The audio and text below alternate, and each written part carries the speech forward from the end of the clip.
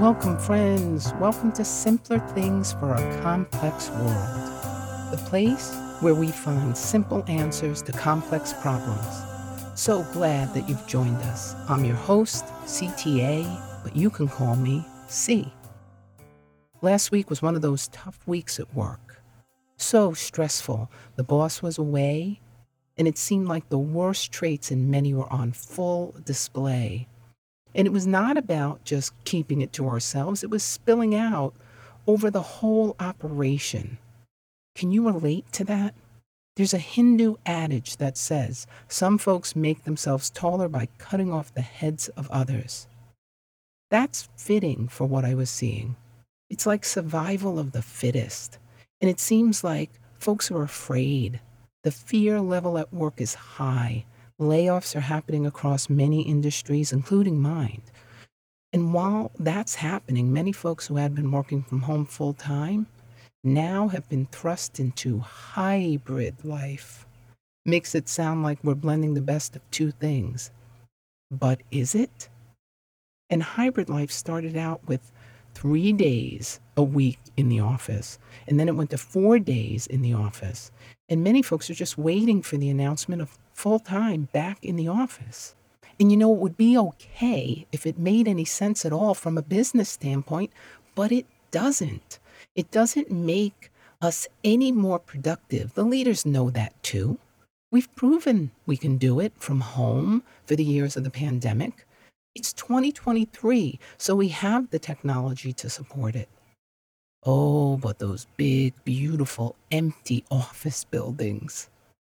So I think it makes it doubly hard when what folks are being told or being asked to do has no good reason behind it. I think the workforce naturally rebels, and that frustration and anger often travels sideways to coworkers. After all, we're afraid, many of us, to tell the boss what we really think. We're afraid to lose our jobs, right? So how can simpler things apply here? Well, in times like these, I often look for the opposite thing. What do I mean by this? There was chaos and high emotion and stress and anger and frustration in great abundance at the office. So the opposite thing is order and harmony and kindness and love. So first I took a look at my own working space and noticed dust and papers that I had not been through in a while that needed to be scanned and saved. So I cleaned my workspace. I scanned in those documents and then I threw the hard copies out. I allowed myself to be present for those activities, which gave my mind a rest from all the ruminating on anger and frustration and negative things. Wow, did I feel better instantly, like a weight had been lifted.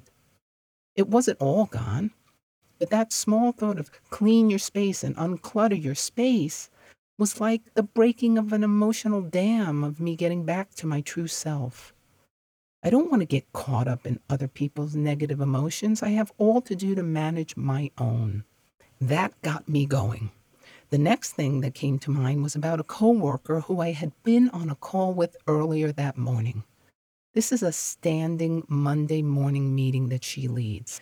It struck me that she really does a good job. She's always on early and goes out of her way to make it nice for all of us while still running a tight ship and getting things handled quickly. I really appreciate that in her. It's a talent that would mostly go unnoticed, as most folks speak up when things go wrong, instead of appreciating what goes right. And I am no exception there. So I wrote her a short 2-line email thanking her for how she does what she does. And she wrote back right away, thanking me in a big way, in a way that I really didn't expect. But it was the last thing she said in that note that stilled me. She said, I needed that. She needed that. It hit me. We rarely have an idea of what someone is going through, even those close to us, either by proximity or emotional connection. And sometimes the strongest amongst us hide the desperate need for connection and love and one kind word, better than you'd expect. So it did good, that gesture, maybe even more than I'm aware of. Maybe she passed it on to someone else who needed it in some way. Maybe we created a chain of kindness and well wishes that is still in place today and moving forward.